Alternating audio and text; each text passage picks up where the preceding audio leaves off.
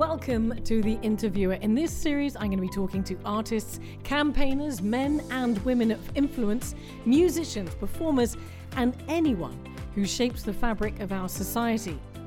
Today, I'm joined by Maxine Aquilina, an actress, a performer, founder of Jays of Sunshine, and more recently, judge on Malta's Got Talent.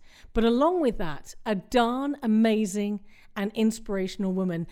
First up, Max, welcome. Hello, Trudy. Thank you so much for having me. Well, thank you for being here. I was just listening to all of that and I was like, is she actually talking about me? That's really impressive.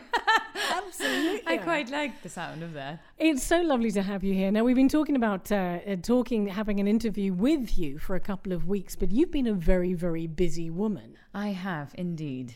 Well, let me just ask, before we get to that, let me ask you first up, how is your Christmas? Oh, it was perfect. It was so lovely. It really was. It was so wonderful. My brother's here with his son. Oh, where does your brother normally live? Oh, sorry, my brother lives in England. Oh, wow. So they managed, they literally made it like, I'm showing you, but it's a podcast, so you can't see. What's the English saying? By the skin of their chin. That's it. By the skin of their teeth, yes, yeah. Whichever one. So they made it here, which actually, really, really made our day, because otherwise we wouldn't have been able to meet anyone. So they're staying at my house. For anybody who doesn't know, of course, if you're in England, at the moment, England is in a very harsh lockdown.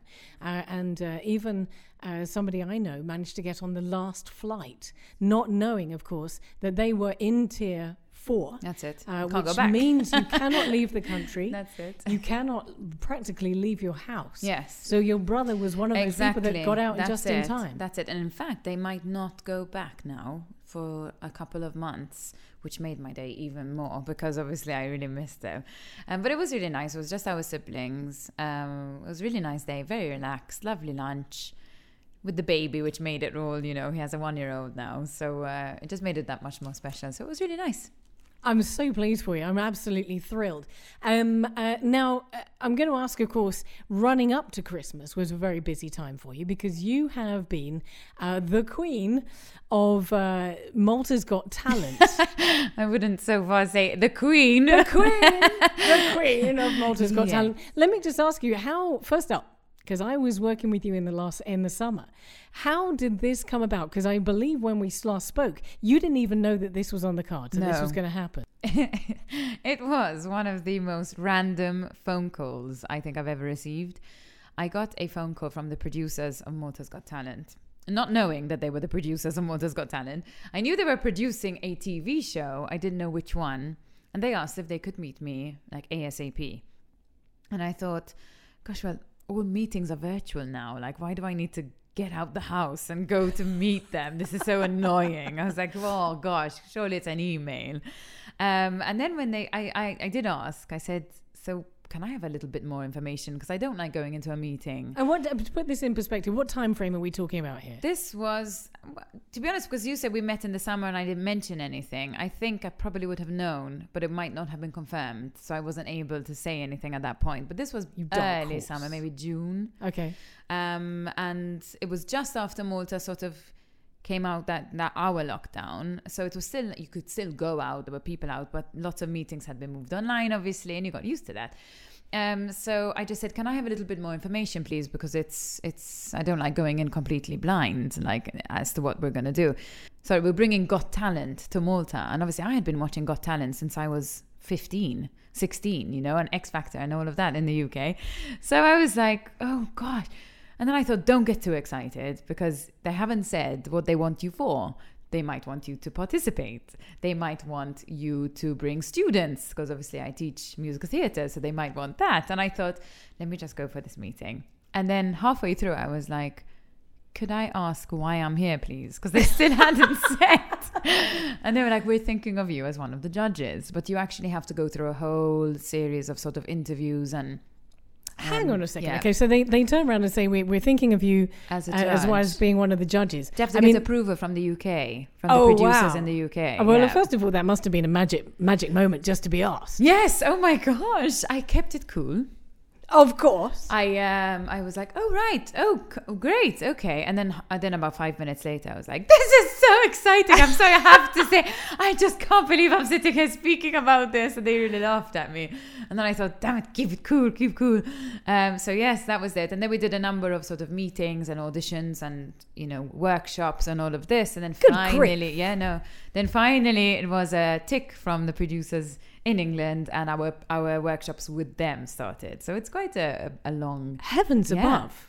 Hang on a second. Wait, back up. Mm-hmm. So this process, so you start effectively auditioning to be a judge. Yes. How long was that process? How long did that take? Because, I think most people wouldn't even know this. No, they probably wouldn't know this. It took a couple of weeks, if I'm honest, because it was rushed. I was asked last. I think I was the last sort of missing piece that they couldn't agree on. They had asked quite a few people. I don't know who, but they did, I reckon. I wish I knew who. But, Who did you beat, Max? But for whatever reason, they still had an empty chair. So this was a quick oh gosh, is she going to manage? Are we going to like her? Is she going to fit in and whatever? And it was just really fun. And I guess that was it. Then I was a judge. And then you were a judge. And then we filmed the promo in July. And then I think in August sometime it was released. And then August, September we had the auditions. And then October it was on air. So there you go. Yeah. Well, let me ask you about this because I'm really fascinated. Ooh. I mean, aside from wearing amazing dresses and beautiful makeup and incredible hair, and we'll come to that in a second, appearing every week on Malta's what was hottest show, everyone's talking about it. Was there ever a downside to the experience? Was there ever kind of negative feedback or negative comments? I think I got loads of negative comments because I speak in English, and a lot of Maltese people hate that. Which was exactly the same as Alexandra Oldham. Yes, exactly, yes. So if there's anyone ever speaking in English, no matter how good, bad, whatever they are, they will get stick for speaking in English. Which I knew going in. Obviously, having watched X Factor and seeing Alexandra, I thought, okay, I'm going to get the same thing. But were you chosen because you were speaking in English? No. It was just that you're more comfortable in English? Yes, absolutely, especially in live TV. I mean, I can speak Maltese and I can get by in a shop or at work or, casual conversations. But I think live TV, having to express yourself in a certain way where I'm talking about performance and I'm talking about, technical things, I don't think I would have coped as well as I would have liked to. So the reason I spoke English was I want to be authentically myself. I don't want to have to sit there saying 10% of what I wish to say because I'm scared of how it's going to come out, if that makes sense. Because obviously I speak English full time, as in it's my one language that I speak all the time. So they were fine with that. They actually preferred that, truly. It's because more people can watch. I had people from America. When you say they, you're talking about the producers. Sorry, yes, they. Producers prefer that there is somebody speaking in English, or they like the fact that somebody can speak in English because you open the show up. Yeah. I had people from England watching on the live audience. People in Singapore, people in Scotland, Ireland, America, Canada. They were all over the place, Belgium. So there were loads of people, loads of friends of mine living everywhere who were able to watch it and could only follow because I spoke in English.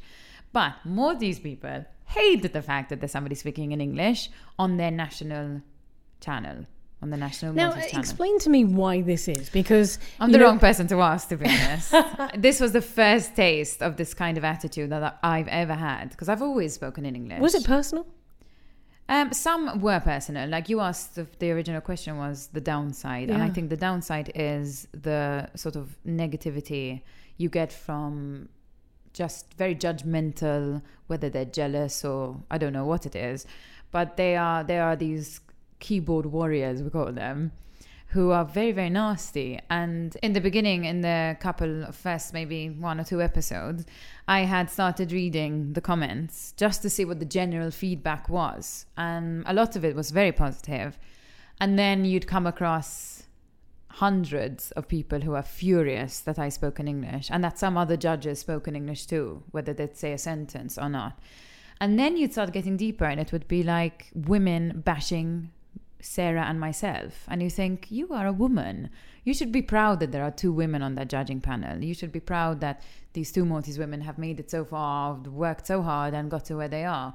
And yet you're I have some quotes or some screenshots like Maxine, yeah, or what a show off, or what a fake person, and all of this kind of stuff. And you think, really, do you even know me? What was the worst comment? What was the one that really hurt the most? Gosh, there were so many. I'd have to go back and read them all. It was just a mix of these kind of negative. I think the ones from women really got to me. And then there were a couple where you, obviously Facebook, you're not hidden. You can go on their profile and you see that they're teachers, or you see that they have like spreading positive vibes everywhere I go. And then you're like, really? Are you actually doing that? Yeah. Because right now you're not. You're just calling somebody fake, show off that they're this. That. And in Maltese, it's much harsher. Like to say, the language is not just show off. It's really, really tough. So then I just made a pact to myself that I don't actually care what Mary Farrugia from Fgura wants to say about me. I don't, as in, you think that? Great. I'll see you on church on Sunday and we'll pray together and I'll forgive you. Like, what are you? This is the funny thing. Maltese people are so religious. You see them at church every Sunday and yet there they are bashing and being nasty, and I don't have any room for that. Well, you mentioned, of course, you're talking about people of influence who are making these comments and who are, passing derogatory comments when in actual fact they should be at least supporting other women. Now this, I do know, has obviously pushed you into a position of influence. Yes. I remember the first time you told me that you were going to be doing this, and it was before it started, and I happened to stumble across one of your Instagram posts, and I think at the time you had about 2,000 followers. And now you've shot up. You're more than 5. Yes. No, I started off as a closed profile with like 200 or something friends, like how it is.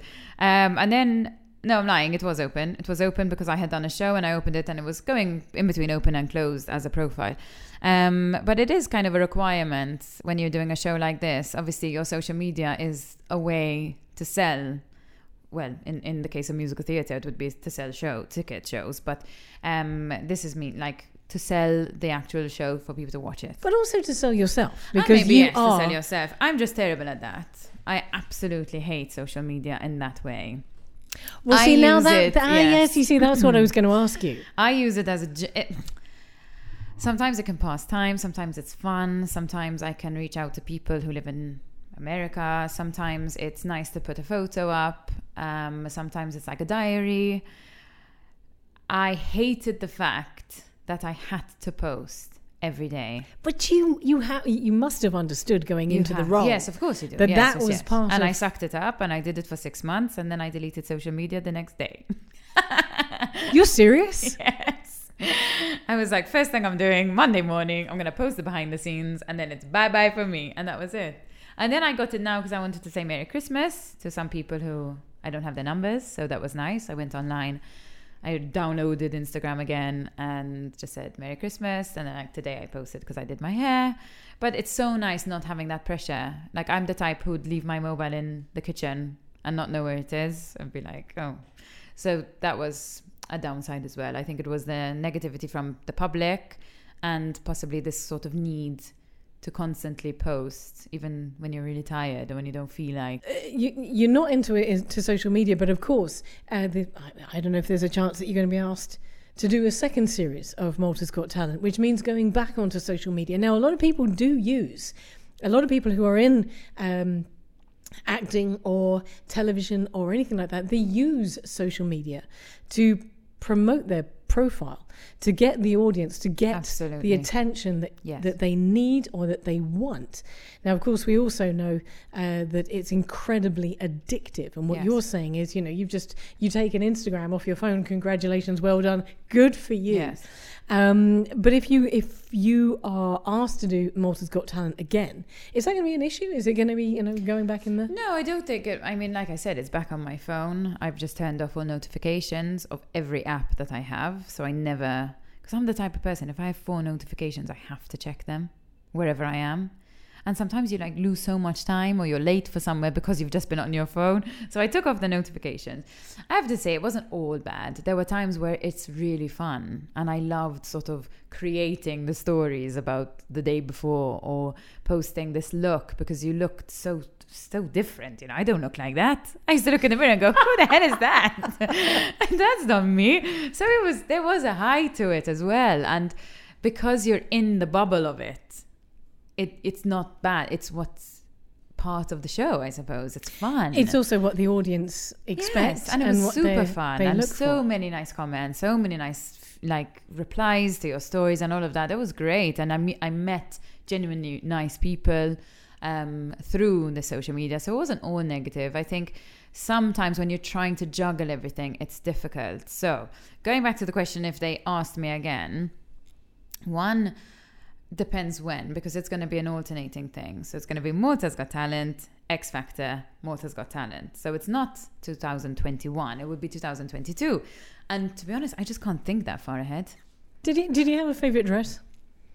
Oh, gosh. You didn't... The semi-final, Rosemaria Bella's dress. Oh, my princess dress. I mean, that was a stunning dress. Absolutely. That was 40-something meters of tulle.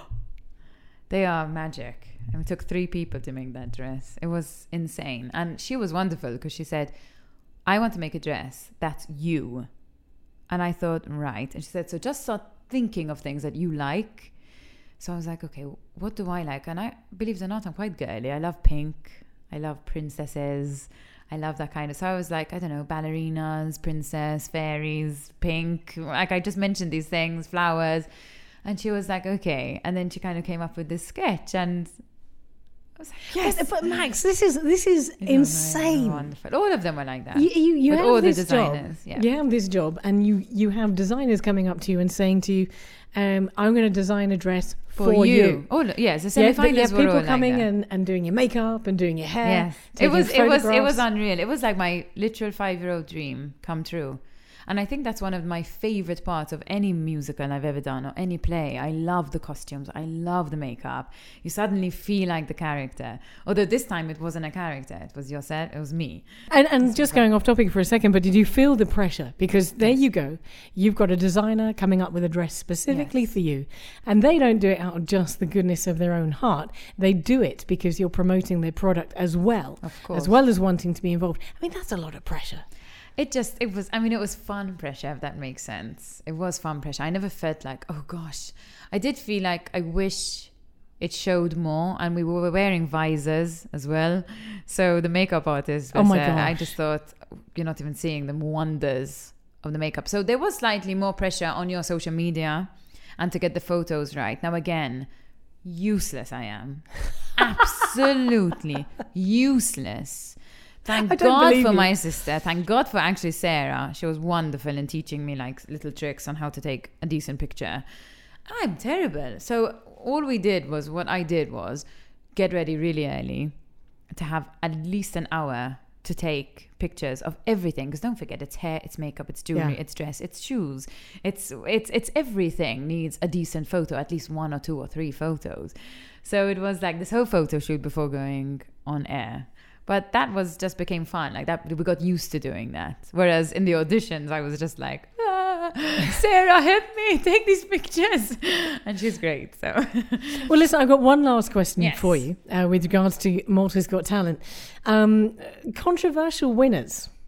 Right. And it's a lot of people have been talking about this. It's been a hot topic of conversation for quite a while. Macchietti with Joe Mike and Lydon, who won. Yes, they did. Now, for a lot of people, and that was with the public vote. Yes. For a lot of people, they're saying, great, it's lovely to have a Maltese act, singing in Maltese and doing the whole Maltese thing, but not necessarily the most deserving act. Yes, now this is where we struggle. So I've obviously, as I mentioned before, been watching Got Talent for so many years, and I've seen all sorts of things get golden buzzers, all sorts of acts win.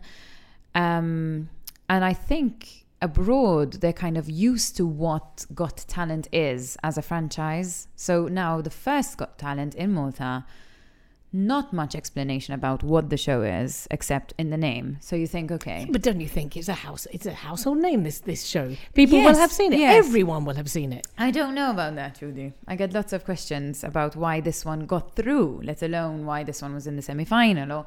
And my answer is always the same. It is a talent show, yes, but the ethos behind Got Talent as the franchise is, did it entertain you? Did it make you laugh? Was it different? Was it fun?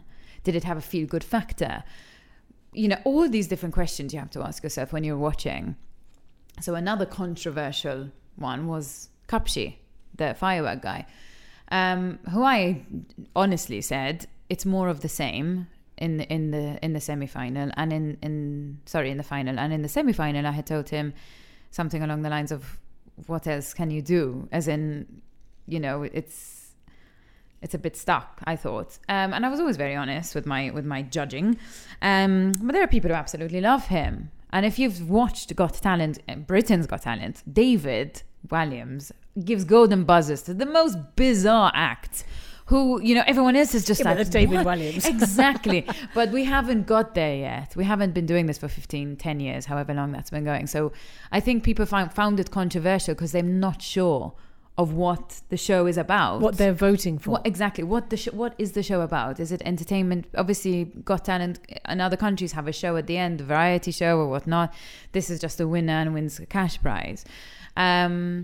So I understand, and I'm trying to be in the middle of this, really, because I understand that there are better acts or more deserving acts or more talented acts. But if you look at what Joe, Mike and Lydon are, he writes his own lyrics, okay? Sticking to tradition, in Maltese, 5-year-old boy who sings with an understanding. Okay, so I teach 5-year-olds, or rather I've taught 5-year-olds, and would do something like The Sweet Shop as a play. And I would say to, I don't know, Barry. No Maltese children are called Barry. Barry, your line is, no, I don't like sweets. And Barry will come back every week and not know his line. So the fact that this boy knew pages and pages of lyrics and understood what he was saying was already impressive. So they ticked a lot of boxes for the public. Yes, you're saying? Yeah, so they ticked tradition, they yeah. ticked cute factor, they ticked father and son act. They ticked a lot. So I was not surprised that they won. So step off the middle of the fence just 1 second. Yes, okay. Was it your choice? Would you have had them win? No, Who would you have had win? I think Concept of Movement came second, and I absolutely found them incredible. So if it was up to me, I probably would have switched it. I would have had Concept of Movement first and Joe, Mike and Lydon second. But it's so subjective, isn't it? That's why it's so great that it's the public vote, because us four would have been so different as to who would have wanted who. And of course, very emotive for anybody watching as well, depending on what you decided. Exactly. It's so subjective. It's unreal. It's what I like. It's like, do you like pizza or pasta? It's how can you compare? It's a really tough show because it's not just singing and just dancing and just acrobats. It's everything. So how can you judge? It's very difficult, actually. I found that really hard. So, we're going to talk about acting. You just mentioned there, of course, that you teach acting and to 5-year-olds and so on. But first up, of course, you are an actress. So having played some of the lead roles in Malta, having studied in Glasgow. And of course, I understand that Malta's Got Talent would have softened the blow this year. But I'm assuming it's been a tough year because theatres have been closed. Yes, it was. I mean, I was lucky enough to start the year performing at the Manwood Theatre in The Importance of Being Earnest. And then I went straight into Sister Act, which was up and running on its feet. We had about 5 or 6 weeks rehearsals, and we were performing with the orchestra. This was over in Gozo. A wonderful musical and a wonderful role, and I was so lucky. And lots of great colleagues and fellow actors there. Yes, it was such fun, and it was production week, which is the best week and the most tiring, but the best week. You know, you start to see the show come together, and you have an audience on the Friday, so it was brilliant. And then the next day, we went into a lockdown, and we performed with the orchestra once, and it was heartbreaking to just suddenly go, don't come to Gozo. The Prime Minister has just said that we're going into a lockdown. This show is not happening. And you think, oh gosh, when is it going to happen? Maybe it's going to happen in summer. Maybe it's going to happen in September. Maybe it's going to happen in November. And obviously it hasn't happened. And it's supposed to be this coming March in 2021. But how do you know it can happen? We don't. That theatre holds 1,000 something people. I don't see it happening. So it was very hard. So in my studies, I've read up and researched a lot about post-war. And theatre has always thrived after devastation and war or pandemic. Why? Because people need it. People need that pick-me-up. People need that escape. And it's such a celebration of everything that's happened, and stories come out of it. And you can only imagine now how many plays and things are going to be about lockdown and all the heartbreak that went into that poor old lady on her own, or the family who was separated. I mean, there's thousands of stories that need to be told, and they will be told, whether they are online or whether it's in an intimate setting of 4 people or 30 people, socially distanced. Things have taken a toll and things are changing. I say it, and I hate saying it, it didn't affect me so much because it wasn't my full-time job. I have friends who didn't have an income for months, who've had to move home back to their parents' house, with a room that they left when they were 15, and people who can't pay their rent, people who can't travel. It's just heartbreaking. So the whole world went into a pause, which obviously affected people differently. But it's wonderful to see even now that there are still performances. And I think it's something that cannot stop, because we need theatre, we need art, we need that as humans. What's been your favourite part of all time? My Fair Lady. It has to be Eliza Doolittle. Till today, forever. Why? It was... Give me a bit of Cockney. Tell me in Cockney why. This took me back once I came on the radio with you and I had to do Cockney on the radio. I'm a good girl, I am. She was wonderful. Absolutely loved her. Well, there's Cockney East London and there's Cockney, My Fair Lady Cockney, which is different, isn't it? Why? I used to watch My Fair Lady as a little girl, and I loved Audrey Hepburn. And I just was lost in this story. And it was the story. It was Cinderella, really, in a way. And I knew the songs and everything. And then, obviously, there was talk about it being produced. And I was lucky enough to have been offered the role. It wasn't even like an audition. And oh gosh, I just lived for that, literally for a few months. So is that the role? If I was to ask you, what would be the part that you'd most like to play? That's it? Yes, you've played the role. I played the role on the biggest stage in Malta. Yes, you've made it. I mean, that was it. I said I could retire now. I don't ever have to do anything again. In the sense of I did that and that's it. And even in the circumstances that I did it, make me even more proud now. Obviously, I just lost my mum a few months before, and it was really, really tough. And production week was horrible. I was just in tears every single day. I was exhausted. I can't even explain how bad I was at that stage. But the shows were so much fun. And then 5 minutes after the last show finished, I get full-on tonsillitis. And it was just like my body going, okay, go to sleep. Okay, you've done that now. But I was so proud that I had done it. And I don't know, it's just like literally a dream come true. And I find that really cheesy to say whenever I hear, oh, my dream came true. But it was a dream come true. And you mentioned, of course, your mum had passed away just before then. Do you think it meant even more because of the timing? Of course, definitely. I mean, she knew that I always wanted to play that role as well. So it was like, yes, well, this one's for you, It was the first show as well after she had passed away. And it was a almost good and bad distraction, if that makes sense. Because obviously good because I was focused on something and I was really driven towards something, and bad because I didn't give myself that time to grieve and to get better. But that came later. That came after Mamma Mia. Well, that came a little bit time down the road. Well, of course, you mentioned your mum, and she holds a very dear place in my heart as well. I can't believe this. From an experience that we discovered on air on radio that she had actually saved my life, and I'd never known that it was her. So we have this in common, and I can't even ever tell that story without getting choked up. Yeah, I'm really trying right now. But I'm going to be off. But out of that came Jays of Sunshine. Yes. And Jays of Sunshine, explain that to me, because I want to find out whether that's still going on and whether that still has a future, because of course COVID, I should imagine, has been impacting on that as well. It really has. So what is it? So Jays of Sunshine is a charity foundation that myself and my best friend Angie founded together. We both lost our mums from cancer years apart. And we both worked with children for many years together as well. So we had this in common. That we both wanted to do something good in the world. And we came up with this idea that we could work with children who are being treated for cancer right now. Children, young people, really, not just, little children. And we thought, well, what could we do?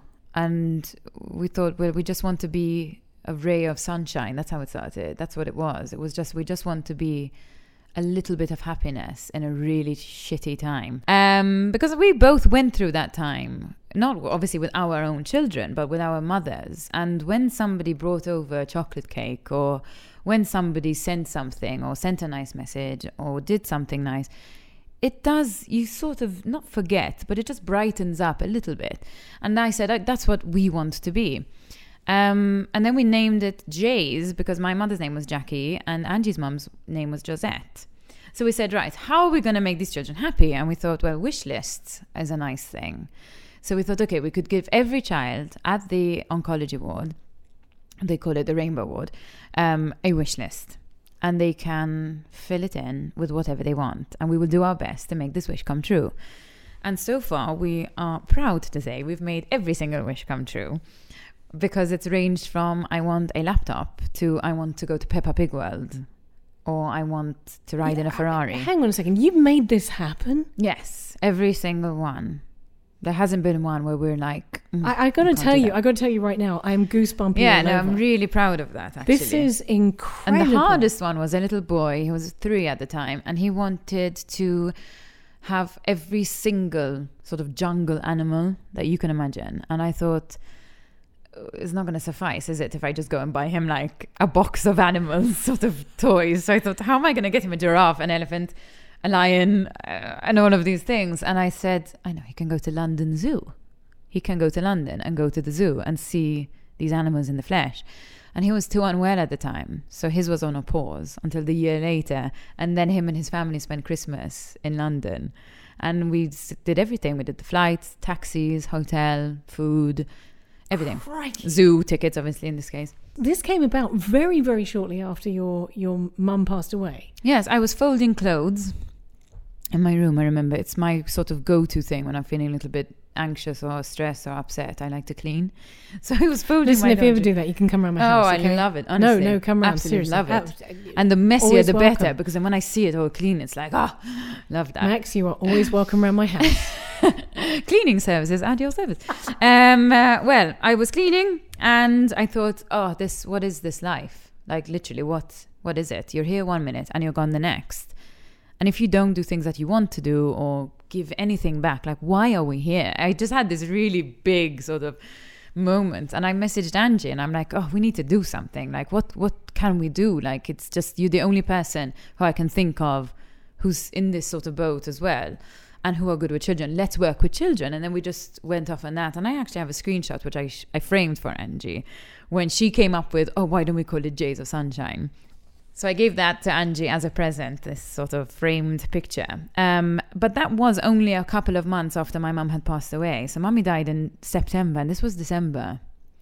And Wasn't that tough? It was too, but Was I it didn't. tough? We didn't open it. It was too early. I told her to give me time because I've got 2 big shows coming up and this needs time to think of everything. Logistic. We need to meet Rennie and Angela of Patinu who work and run the Rainbow Ward. We need to see what we're going to be, what we're going to do.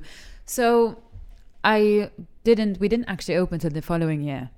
And then I felt braver to go back to the ward because obviously my mum passed away in the ward above at the same place. So I couldn't see myself going in there and taking the same lift and sort of being in the same place. Well, let's hope that yes. 2021 brings joy. Yes. Some of the plans that you have for 2021 are set in stone. You're getting married. Yes. How exciting. Regardless of the COVID regulations. So, yeah, well, let me ask you. I mean, you say that, but if it means that only, 10 of you can be at the wedding, you're still going to get married? Yes. Even if it's just me, him, and the priest. I love that. Maxine, it has been so incredible talking to you. I'm so thrilled that in a tough year, you've had some joy, you've been able to bring joy, but also looking so positively towards 2021. I'm definitely going to catch up with you at some point next year, but for today... I want to stay longer. I could just chat. Thank you so much for being here. Thank you for asking me. It's been a blast. Absolutely. Thank you, Maxine. Bye.